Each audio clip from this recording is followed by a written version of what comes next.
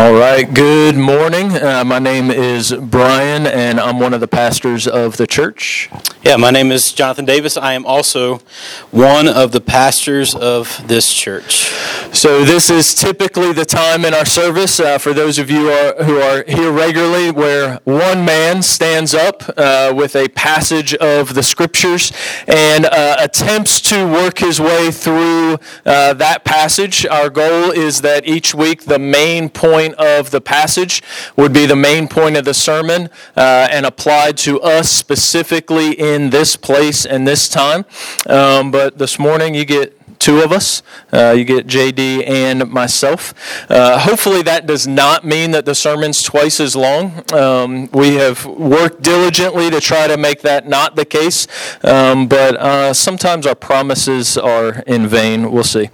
So our goal this morning is to work through and expound Acts chapter 13, verses 1 through 3. So a very short passage this morning compared to our typical pace through the book of Acts as we continue our study through the book of Acts. But then after JD works through Acts chapter 13 verses 1 through 3, we're going to transition to something a little out of the ordinary as we go into the rest of the sermon. So Sweet. So if you have your Bibles, turn with me to Acts chapter 13. Acts chapter 13, as Tom said earlier, there should be a provided Bible around. Hopefully you can use that. We're just going to read the first three verses of Acts chapter 13 as it will help us here in our time that we have this morning. And we'll start in verse 1. Now there were in the church at Antioch prophets and teachers, Barnabas, Simeon, who was called Niger, Lucius of Cyrene, Manaen, a lifelong friend of Herod the Tetrarch, and Saul.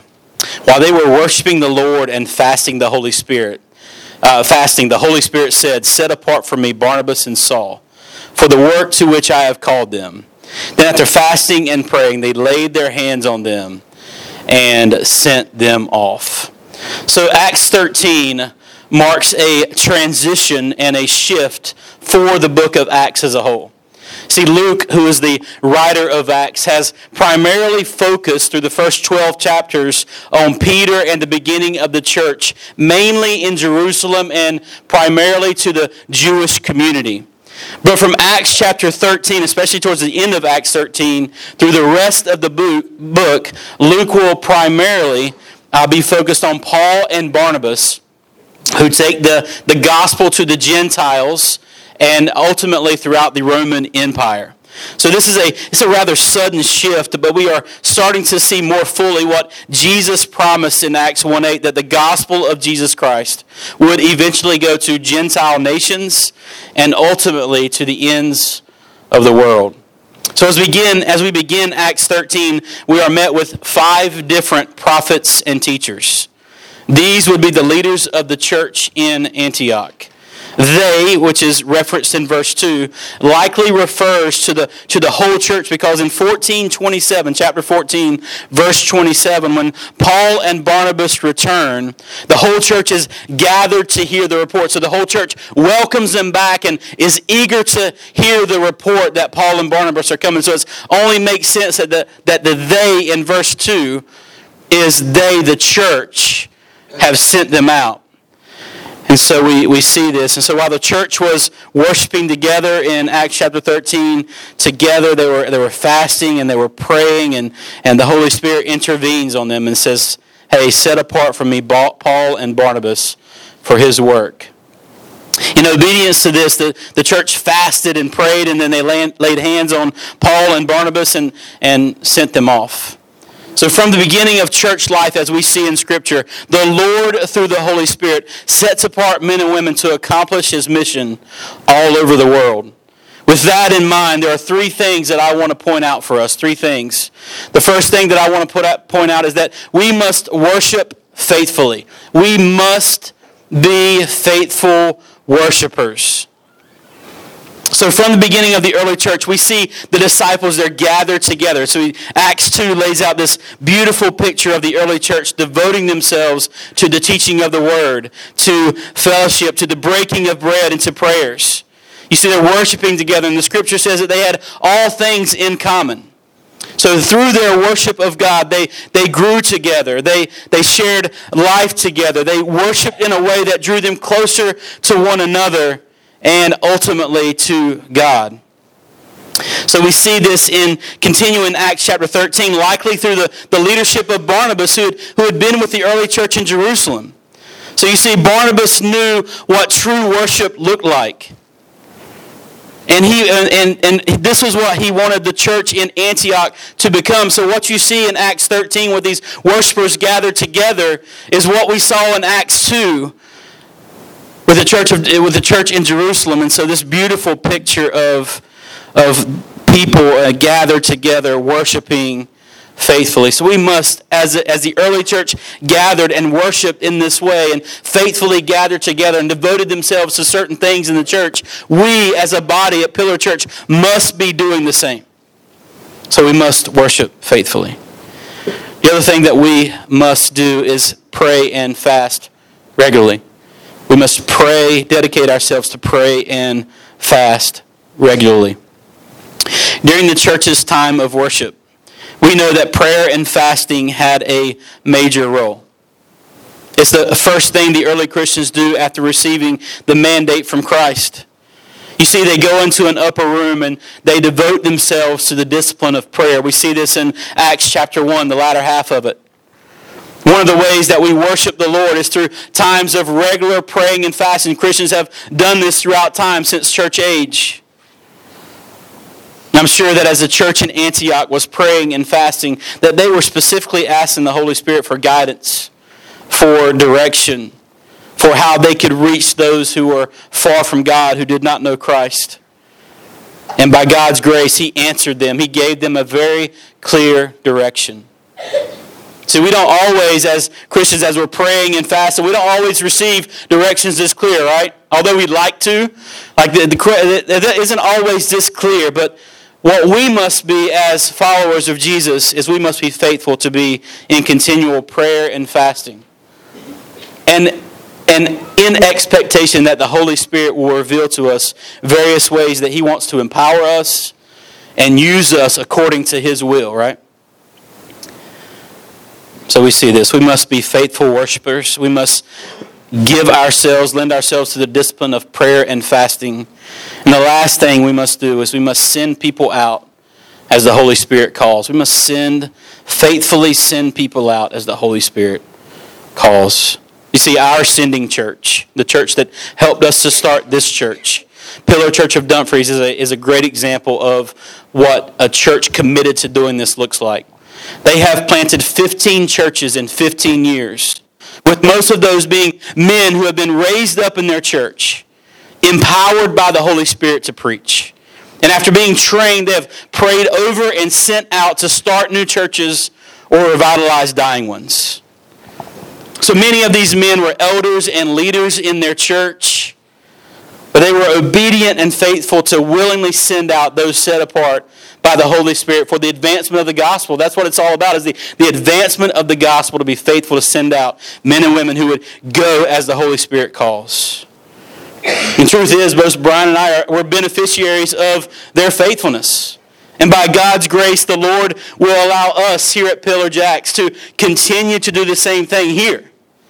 That we will be faithful in sending men and women out for the mission of God, for the advancement of His kingdom. Some men to go and preach the good news and church planters, others maybe to the mission field and be faithful in that. But we must be faithful. So just as this church in Antioch was faithful and obedient, we must be as well. We must embrace when one of our own is set apart by the Holy Spirit to go and preach good news. We must embrace it as a church, to welcome it, to celebrate it, and to get behind it. That's good, JD. Very clear in Acts 13 what the church is to do. Honestly, here, relatively young church to send folks out. Has anybody been a part of this before with two preachers in one sermon? Anybody A couple? Okay. I've been a part of this a couple times, and all for similar things like this, celebrating things. Unfortunately, a lot of times it happens when we're about to announce that one of us is leaving. All right, that's not happening this morning. So if you're like nervous and you're like, oh no, one of them's about to say they're leaving. What if they were kind of happy that one of us might be leaving? Well, what do we do with that? That might be a different story. But we're not doing that. The other time, sometimes this happens is like one of the pastors is about to like confess a public sin and needs to repent of that. That is not going to happen. If it needs to throughout the time, we'll do that. But that's not happening either. What we're going to do instead is we think that this passage and just kind of where we are in the life of the church, it would be helpful to resurrect a practice that we had for the first 5 years of the church. It's called the State of the Church Address. Yes, we stole that from the U.S. government of the State of the Union. I think, is that happening this week, or is that on pause? I think that's on pause. Okay. For now. All right. Yeah. For good reason. Yeah, we'll see. But anyway, so this lends itself to having a State of the Church. We did not do it last year for some reasons that we'll see. 2019 was an interesting year for us as a church. For those of you who were here, I am kind of curious. If you were here January 1st of 2019, would you like raise your hand or? Okay, about half of us. All right, not bad. All right, so if you're curious, you're like, I'm the only new person here. That's not true. You are not the only new person. So what we want to do is put a bunch of things in one place for those of you who have been here to be like, oh, wow, we did do a lot and we're asked to do a lot in 2019. And for those of you who are new, to maybe help you understand some of the history of what you are jumping into. So here's the path we're going to go forward. First, we're going to talk about 2019. We feel like we as the leadership of the church asked some big things of the church, and we just want to look back on that and see God's faithfulness during that time. Secondly, we want to talk about what we think is coming up in the years moving forward, some things that are happening in the near future. And then we're going to conclude, JD and I and some of the other leaders, we see a couple landmines. One of my problems is I see lots of landmines ahead of us. Just that's the way God's wired me. Of all that could go wrong, I realize and think about. But we're just going to talk about two landmines that we think are in front of us as a church. So first, the things that we, leaders of the church, as a church to do, that we think the Holy Spirit was leading us in 2019, and how God was faithful to see us through it. Every week we have this, like, if you have questions during the sermon, feel free to text them in. Those come in relatively anonymously. This week you might feel less apt to do it because you're not directly interacting with a text for the rest of the sermon. But if you have questions, this can be a little town hall-esque with the Q&A through the texts. But if you have questions like, hey, what about this? What about that? We'll hopefully have time to answer a couple of those as we conclude. Great. All right, so one of the first things that happened in 2019 was we actually sent one of our pastors away for 3 months. And so here's kind of how that trajectory happened. In September of 2018, we got an email from our church planter in Pillar Church of Hawaii. His email detailed the difficulties of like planning a church on the island of Oahu. And so the email stated that they were tired. They were exhausted. They were contemplating not continuing the work and actually thinking about moving back stateside. And so, honestly, it was not a shock to us because we knew the difficulties when we sent a church planter there to go and plant a church. They're literally on an island. There's not much resources for help, not much ways that we can come alongside except through maybe some Zoom calls or things like that. So we weren't really surprised when we got this, and we knew that the church planter and his family were actually having some difficulties kind of tilling the soil there, getting a church started and getting it to take off. And so after many discussions and deliberations, we decided that it would be best for the church planter and his family to transition back to the States. They were in a pretty unhealthy place, and we just wanted to see them get healthy. So we said, hey, I want you to come back to the States, get your family healthy. And so the question for us as the leaders of the church was, what do we do? And ultimately for you guys, like we came to y'all and said, hey, what do we do? This is the decision we have before us. Like, what do we do with this church that's in Kaneohe on the island of Oahu? Like, what do we do? And so there were many options laid out. None of them seemed great from afar, to be honest with you.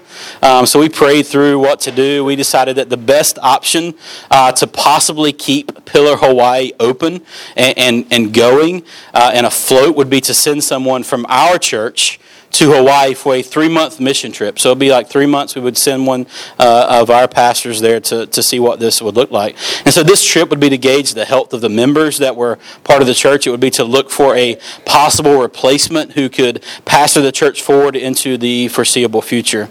So we decided to do something that most churches would not agree to do. As a church, like we sent Brian O'Day, our only pastoral staff-owned pastor, the only paid pastor, the one that would go. And so there's a few reasons why we did this. Number one, Brian was the best. He is the best equipped, or was the best equipped, and still is, to be able to go and analyze the situation in Hawaii. Like he knows how to look at a situation, analyze it, and make decisions. He also, we had the resources here to be able to cover down on some of Brian's responsibilities. Although it wasn't easy, we were able to, pull together as a church to be able to cover down on some of his responsibilities. So that is because of you, the members, sacrificing yourselves to be able to do this and to be able to come alongside. The third thing was this could be a time for actually Brian and his family, Brian to have a sabbatical, and his family to rest from some of their labors of planting and being a part of Pillar Jack. Been doing this for 6 years, pretty hard, and so it was time for him to actually take a little sabbatical in Hawaii. I can't think of a better place to kind of go and do a sabbatical, but it seems like it, yeah. So it's profitable. So those were the three reasons. So Brian and his family, we sent them last January, stayed through March of 2019. And while Brian was there, he was able to assess and kind of understand, met with some of the members there in Pillar Hawaii and also others who were involved in helping the church kind of be where it was. And so he led the Sunday morning gatherings. He worked diligently to set a foundation that others could build on. And so as it was time for Brian so he went and did that for 3 months. And as it was time for Brian to transition back to us, Pillar Church of Oceanside actually sent their pastor over to Hawaii 3 months to kind of replace Brian. So him and his wife went over there. They were a great follow-on to Brian to Brian and his family, because they had spent 3 to 4 years in Hawaii on Oahu. So they knew the lay of the land. They knew what was going on. So Trace and Christy Martinez were able to go there for a few months, but ultimately it was determined that we would not keep the doors open of Pillar Hawaii. It wasn't in a healthy place. It wasn't. There was nobody to kind of take over the work, and so what Trace and Christy did for the last month that they were there is they helped the members of the church there transition into other local churches that they could be kind of poured into and helped. And so Trace and Christy were just great ambassadors for kind of seeing that through and helping that transition. And so although Pillar Hawaii feels like a failure in some ways and they weren't able to keep their doors open, the fact is that we very much desire to go back there and plant a church. Like, it's not off our radar. It is not an impossible place to plant a church. Like, those military people, those military members that are on that island, they need a healthy local gospel-centered church. They need more churches, and we aim to send more there. So it's not off our radar. So I hope you will join me in continuing to pray that would come back into fruition and we'll be able to plant a church there.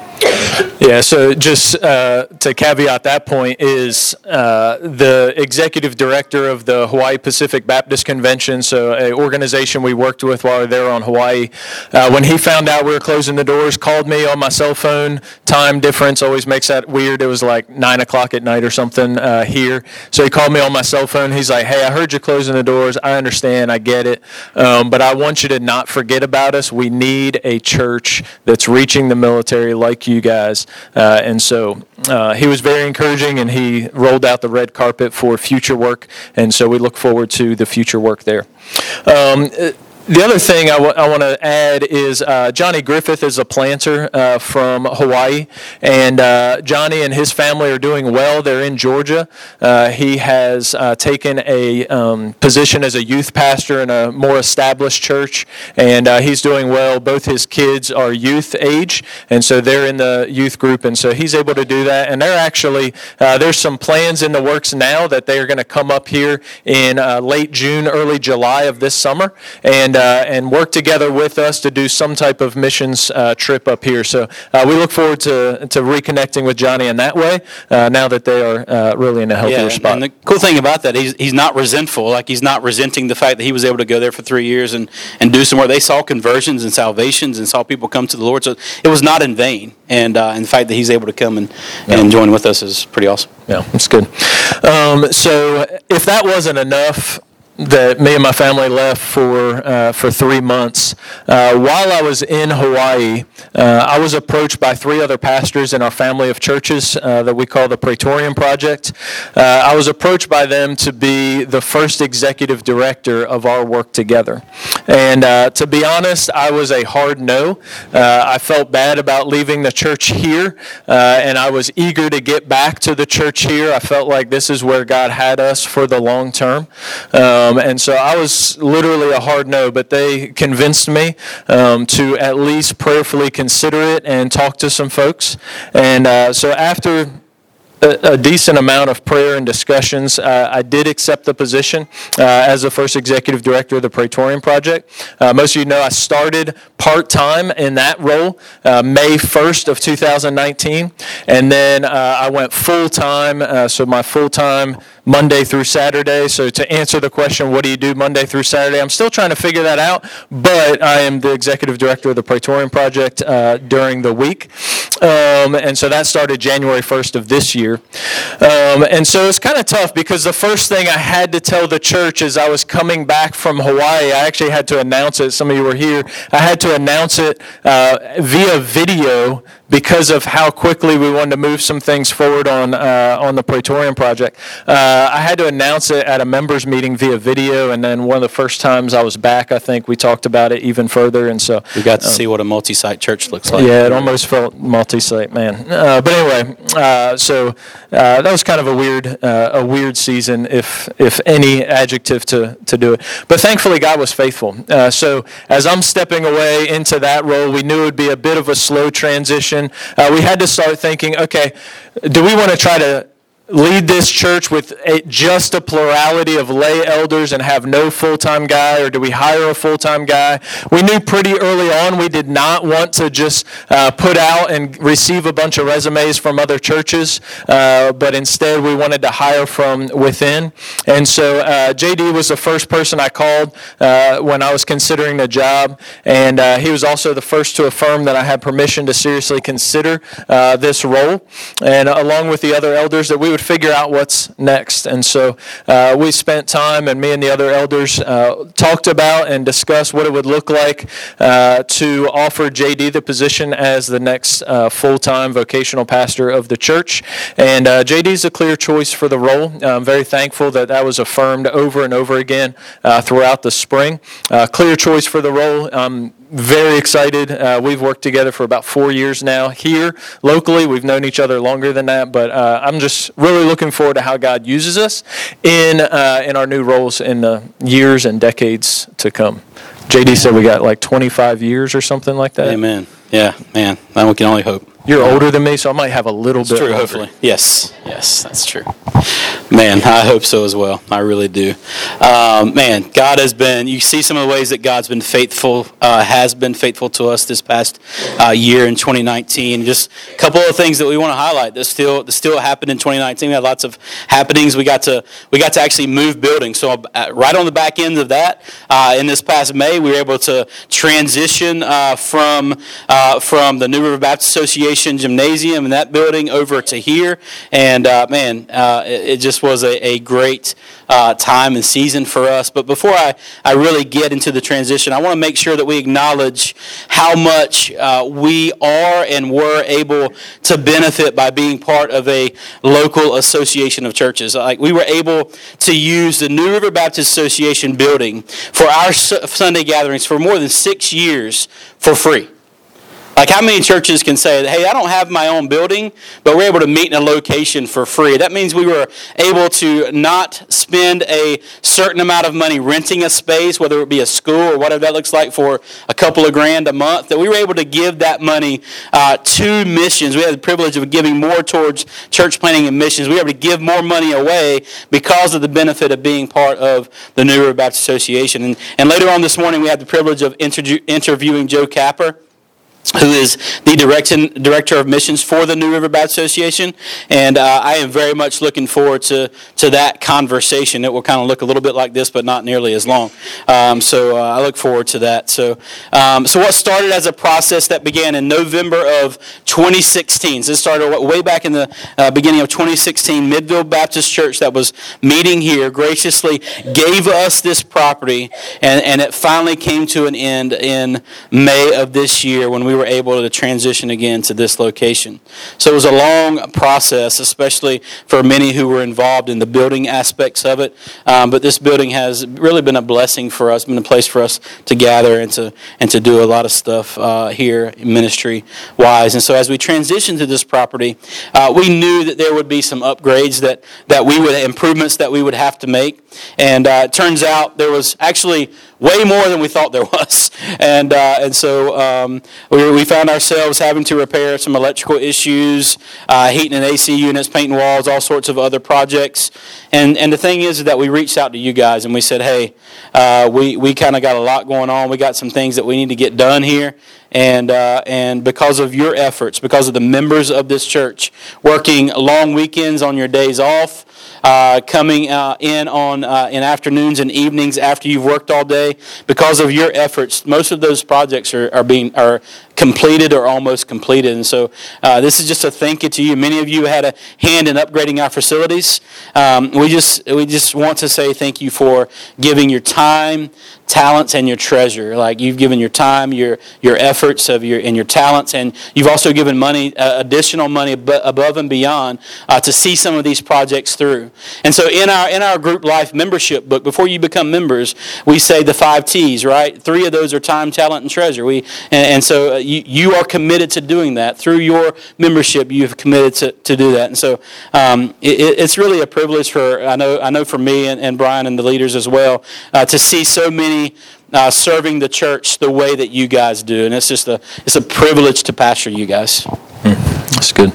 So that's a lot. In 2019, we're not done yet. We still live in a military town, a very military town. And so Jacksonville, it's a little tough to get this, but last stat I saw is about 80% of Jacksonville is active duty uniformed service members and their immediate families. So that's pretty heavy. Here in our congregation, we're about that. I think we're a little bit less right now, which is crazy, because we were about 95% for the first few years of the church, but we're about 75-80% active duty service members and their families. And in 2019, we felt that at least as much as we felt it any other time in the history of the church. We removed from membership over 38% of our members.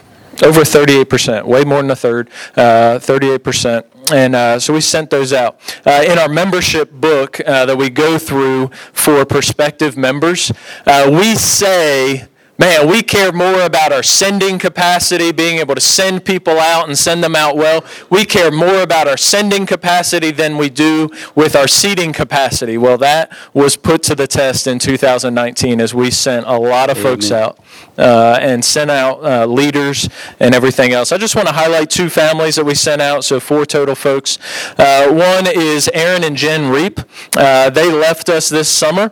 We sent them out this summer. They went to Quantico, Virginia, part of a military PCS, and they went and were able to quickly jump into our sending church, Pillar Church of Dumfries, which we've mentioned. They were able to quickly join and get involved there. Aaron had been leading a community group down here in Sneads Ferry for a season of time, and they had been hosting it on and off throughout that season.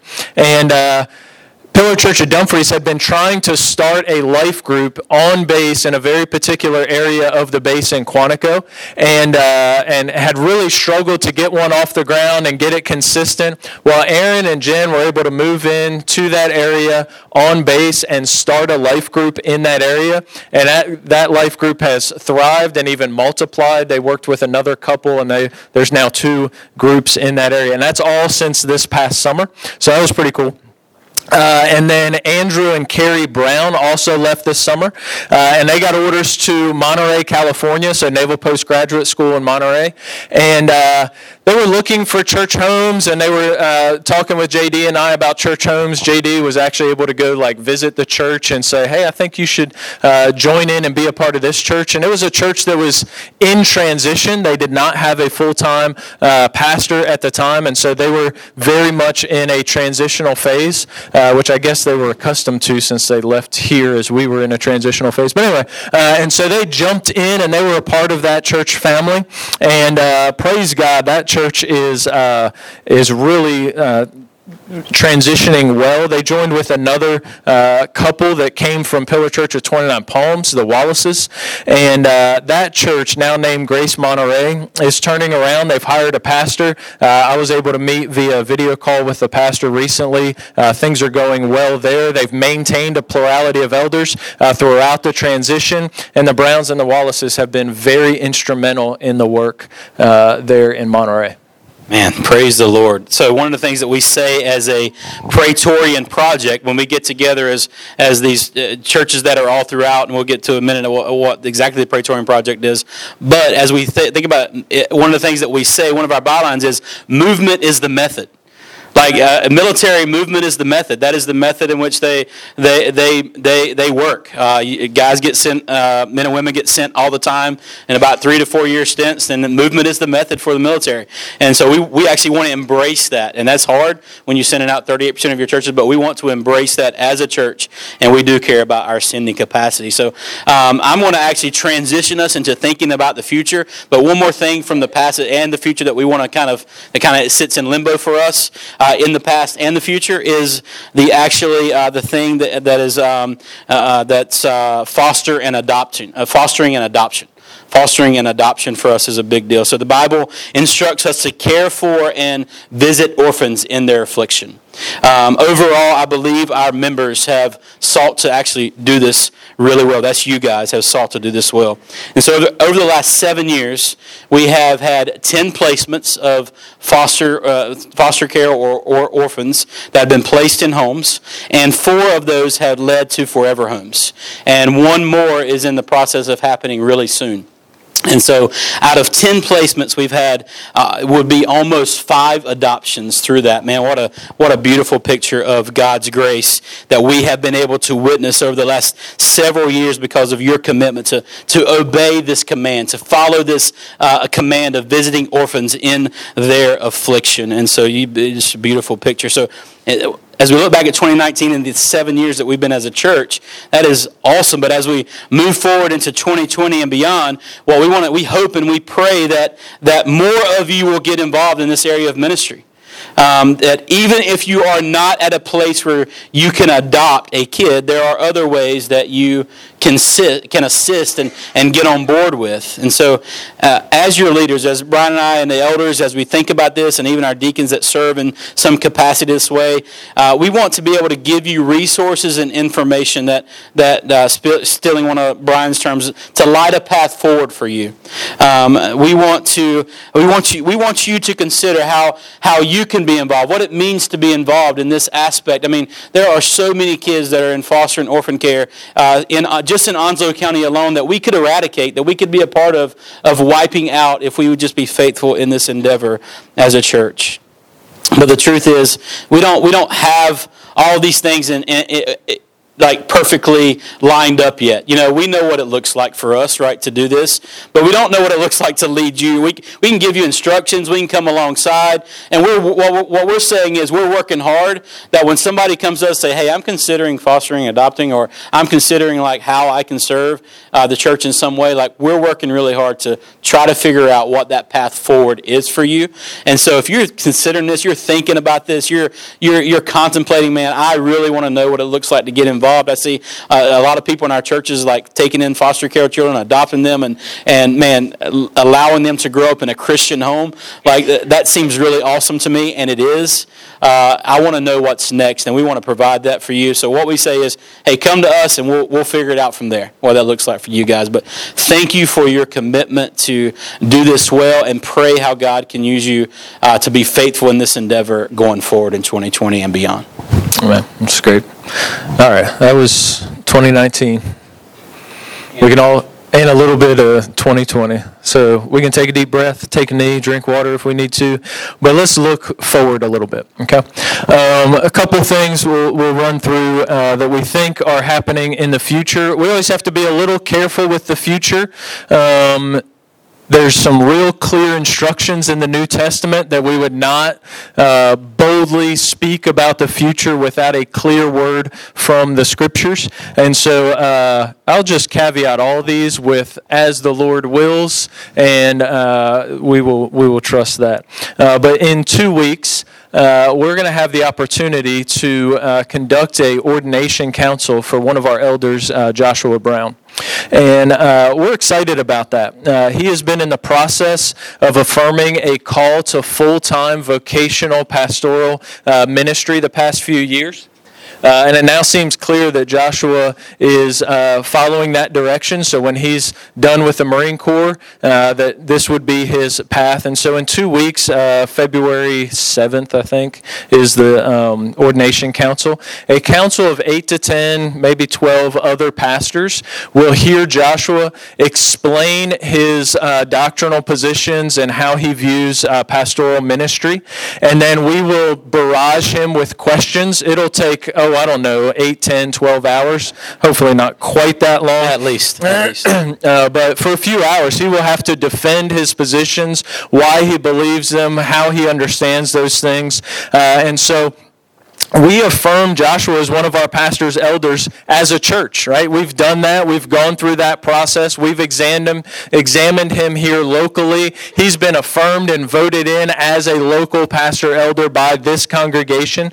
So this process is us as a church asking greater Christendom, asking other churches to speak into that process and to affirm, yes, Joshua is qualified for this work, and to help us see our blind spots. So if other pastors are like, man, this guy's weak in this area, then we can take that as we train up and mature other believers in that area. And so to give him credibility to further circles and to help us to see our areas of weakness in affirming pastors locally. So please be praying for Joshua. It's a bit of a stressful moment in the ordination process, so be praying for him. Pray for the pastors that will gather together.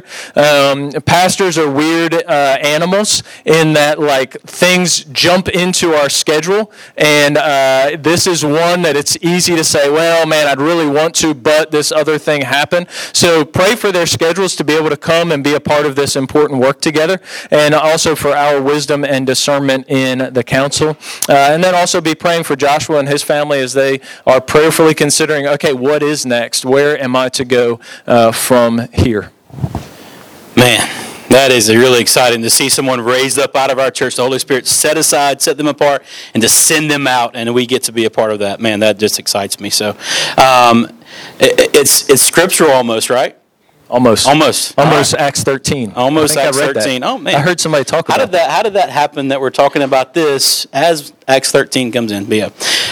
So as we saw in our passage earlier, it is biblical that God would do this in our church, that God would raise up men to go and preach the good news, called by the Holy Spirit to pastor churches or do missions work. I mean, God's setting apart those. And so most of you know that Pillar Church is part of a larger network of churches planting around military installations all over the world. And this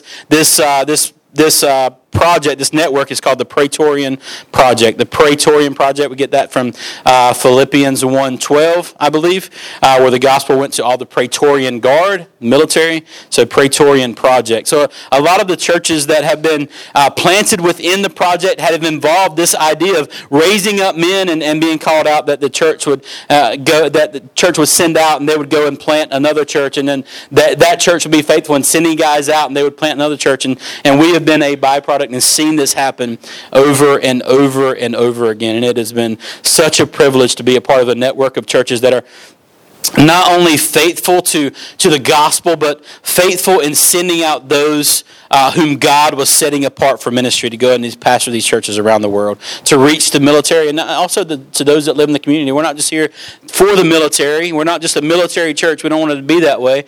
We're here to reach the community. But as Brian said earlier, 80% of our community is military. So guess what we're going to primarily reach?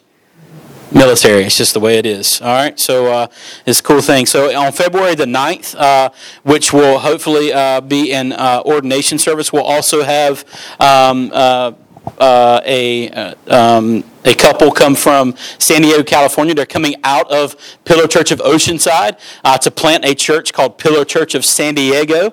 So they will be here that weekend. Matter of fact, Daniel Carter is speaking to the men at Men's Breakfast about his calling, what God is doing in his life. And then his wife, Rochelle, is going to be speaking to the women at Apples of Gold that weekend. That's our Men's Breakfast and Apples of Gold weekend in February. So if you don't have anything planned and you got, like Brian said, like things can easily get in the way of that, you should come to that Men's Breakfast and that Apples of Gold to hear them speak, to encourage them, and just to ask them questions. So they will be here on that weekend, February 7th for the ordination in February. And by the way, Daniel has not been ordained yet, so he's going to get to see what it looks like to be a part of that. That's really cool. And so they'll be here that weekend of February 7th through the 9th. So and just they're in the process, again, of being sent out Pillar Oceanside to plant Pillar San Diego, and we're just really excited about what has been going on. And so the Praetorian Project has just come so far in the last 10 years of its existence that God has been faithful in helping us to plant many churches throughout the U.S. and even one in Okinawa and Hawaii on the island of Oahu. And so we've learned many things along the way, but I believe we are poised to see many more churches planted in the years to come for God's glory and the advance of His kingdom. Absolutely. Definitely feel poised to take the gospel forward. We trust that will happen in and through those who are here and those who will come and be a part. So we want to conclude with some landmines that we see. So these are landmines, things that lie before us that are potential challenges for us individually and for us corporately. I'm going to cover one. JD is going to cover another. So if you would join me in 1 Corinthians chapter 1, just a couple pages over from Acts chapter 13. 1 Corinthians chapter 1. 1 Corinthians is a letter from the Apostle Paul, same guy, Saul, that we just read about in Acts 13. He has two names. Don't get too excited about that. Lots of people in the New Testament have two names. A lot of you have two names. You go by one, but your birth certificate says another. Don't get too excited about that. So the Apostle Paul is writing to the Corinthians. And if you read through the letter, 1 Corinthians, you'll find that he is correcting them like over and over and over again. Hey, you're doing this. This is not good. Do this instead. All right, so we pick this up in 1 Corinthians chapter 1, and this is a rebuke as well. 1 Corinthians chapter 1, starting in verse 10. I appeal to you, brothers, by the name of our Lord Jesus Christ, that all of you agree, and that there be no divisions among you, but that you be united in the same mind and the same judgment. For it has been reported to me by Chloe's people that there is quarreling among you, my brothers. What I mean is that each one of you says, I follow Paul, or I follow Apollos, or I follow Cephas, or I follow Christ. Is Christ divided? Was Paul crucified for you, or were you baptized into the name of Paul? So Paul's correcting them that they're like following these human leaders, and like Jesus is just thrown in as an afterthought. And some are saying, I follow Paul or Apollos or Cephas, a.k.a. Peter, or Jesus. And Paul says, no, we follow Jesus. You're baptized in the name of the Father, Son, and Holy Spirit. We're baptized in Christ. Okay? So we currently, as a church, we have a plurality of elders. If you're not used to that, we understand a lot of churches don't do that, but we have a co-equal plurality of elders. There's 4 of us. You're only seeing 2 of us today, but there's 4 of us. Joshua Brown, Paul Bailey are 2 other elders with us. There's 4 of us. We have an elder candidate, Stephen Whitfield, who we'll vote on as a congregation next members meeting. We're in the process of potentially selecting a few more elders. We have 8 deacons. We're in the process of selecting more deacons. We have community group leaders, ministry leaders, discipleship group leaders. We have a lot of people teaching and leading throughout the church. Okay? That's a good thing, right? That's a beautiful thing. That is something that we have prayed for. That is something we have worked for. That's something we want to continue to work for. A plurality of leaders is a good thing. It's a biblical thing, but it's also a landmine. It's also something that can trip us up. Right? We can start to follow a human as though they are equal with Christ, and that would be a bad thing. Okay? So we don't want to do that. So if you find yourself, and your flesh will do this, right? This is a problem individually. Your flesh will be like, I kind of prefer when this guy preaches, or I kind of prefer when that guy preaches, or I kind of prefer my community group leader over here, even though it's me driving 45 extra minutes, or something like that. Like that's a challenge for our flesh. And then it's a bigger challenge when we start to vocalize that. We're like, I prefer Apollos. I prefer Cephas. We don't have an Apollos or a Cephas, but we have other guys, right? And so we just have to be really careful to not elevate one leader over another, and certainly not to elevate a human leader as being equal with Christ, as we start to see here in Corinthians. It's good. It's good. So I want to attempt to bring this full circle from where we started this morning in Acts chapter 13. As we saw in Acts chapter 13, the church in Antioch, they were faithful in their worship of the Lord. So my charge to us is that we must also be faithful to worship the Lord regularly. So at a minimum, this involves gathering with the saints on Sunday morning to worship through the singing of song, to hear the preached word, to pray corporately, to celebrate the Lord's Supper together. See, the truth is, I absolutely long for this time. Like, I love this time on Sunday mornings. There's nothing I would rather be doing on Sunday morning. As much as I love golf, or as much as I love to lay in my bed and watch TV or something like that, which I don't have a TV in my bedroom, but if I did, I'd lay there and watch TV. As much as I would love to do those things, there's nothing I would love more than gathering with you guys on Sunday morning. Absolutely nothing. I enjoy gathering in community groups. I enjoy fellowshipping over meals. I enjoy all those things, but there's nothing more that I love than gathering with you guys on Sunday mornings. But I'm not sure. The landmine is this. I'm not sure if that's true for all of us. I'm just not sure if that's true for all of us. And so I think one of the landmines is found in Hebrews 10, 24 and 25. You don't have to turn there. I'm just going to read it for us. It says this: "Let us consider how to stir up one another to love and good works, not neglecting to meet together, as is the habit of some, but encouraging one another. And all the more as you see the day is capitalized, so that means Jesus drawing near," right? So the landmine is this: church cannot be a secondary option in the life of a Christian. It's not. It cannot be. For a life of a Christian, it cannot be secondary. So our caution to you is the caution that the writer of Hebrews gives to the church, to not neglect gathering here on Sunday mornings. I believe that some of you are really close to being in the habit of doing this. It's a concern that we have as your leaders. You see, the truth is that we love you. We want nothing more than to worship with you, nothing more than to see you on Sunday mornings, nothing more than to fellowship with you in this gathering. We desire this. We love this opportunity. But it is a landmine for us and for you if you do not love it as much as you should as a Christian who is following and actively pursuing Christ.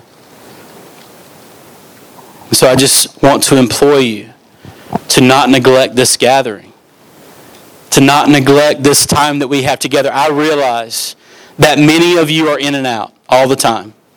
You're gone for weeks at a time, for months at a time, and we get it. But if you're here, you should be here. Like you should be here. I get there are times where you're traveling for family, things like that, understood. But we just ask that you not purposely neglect gathering together with the saints. It was what was happening in Paul's day. It's what happens in our day. And it's a landmine that we see that could be a concern for our church. So as you can see, God has been incredibly faithful to our church over 2019, and we see for the last 7 years, and we see some incredible things on the horizon. You see, Brian and I and the other elders and deacons, we're privileged to lead and serve this body. We can't wait to see more of God's faithfulness in 2020, and Lord willing, as you said, for decades to come, right? For our next 25 years, Brian, as the Lord allows us to tarry. And so I hope you will join me, as Acts 13 says, hope you will join me in praying and fasting that God's faithfulness will continue in us. That God, the Holy Spirit, will continue to draw others out from us to be able to go and start new churches, to go on the mission field, to go and to be sent, because movement is the method with the gospel of Jesus Christ for the advancement of His kingdom. We love you guys. Let's pray. God, we want to be like the Acts 13 church, the church in Antioch, that even though they were a relatively young church, they were worshiping in spirit and in truth, and they were meeting together to pray and to fast. They had, in a very short period of time, raised up a plurality of leaders. As J.D. said, they had 5 prophets and teachers, folks who were leading the church. And so, God, we thank you that we've seen that here in a relatively short period of time. God, we thank you that we've also been able to send folks out. We've been able to send out Pillar Church of Oceanside, who is healthy and doing well. We're thankful that they have also been faithful to send out Pillar Okinawa and are about to send out Pillar San Diego. God, we're thankful for all the members who have come through here in the past 7 years in this very highly transient area. And God, we pray that you would grant us wisdom as we move forward from here. God, that you would show each of us individually what our part is in your mission. As we read earlier in our gathering, Matthew 28, that we would go and make disciples of all nations. So God, what is our part in that? And then as we think together, as we think corporately as a church body, God, that we would think of what is our role. What should we get involved in, and what should we perhaps leave for somebody else? And God, I just pray that you would grant us wisdom in that. God, we look forward to what you have for us. In Jesus' name, amen. As the musicians come up, I encourage you to think through the things that we've discussed. I know this is a little out of the ordinary. That's why we only do it once a year or once every other year, because it is and it should be a little out of the ordinary. But take time to prayerfully consider as we sing and as we prepare for the Lord's Supper. Take time to prayerfully think about what is my role in this? Is God calling you to something specific, or is He just calling you to be a faithful member for a season? Is there something that you need to turn from? Maybe you've a couple of the landmines you've started to step on and started to fall into, of like having preference over earthly leaders instead of submitting yourself to Christ, or maybe just neglecting the gathering, and we happen to catch you on a Sunday that you're here. Recommit to gathering together with the church. The word church, literally from the New Testament, ecclesia, it means the gathering. So if you're not gathering, you're not gathering. Everybody, we're good with that, right? If you're not gathering, you're not part of the gathering. All right, and so stand with us and worship as we continue to sing.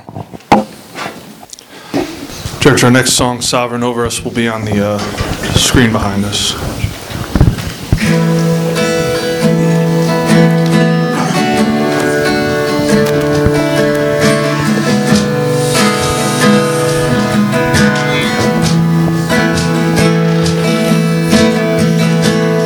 There is strength within the sorrow. There is beauty in our tears. You meet us in our mourning with a love that casts out fear. You are working in our waiting, sanctifying us when beyond our understanding.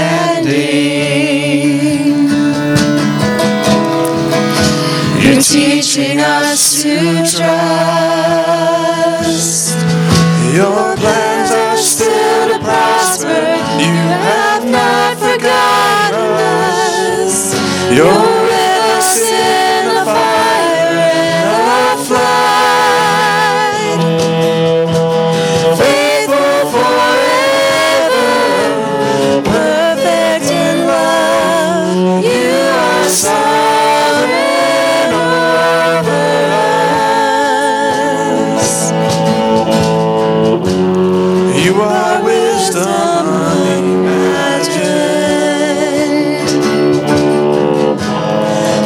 Who could understand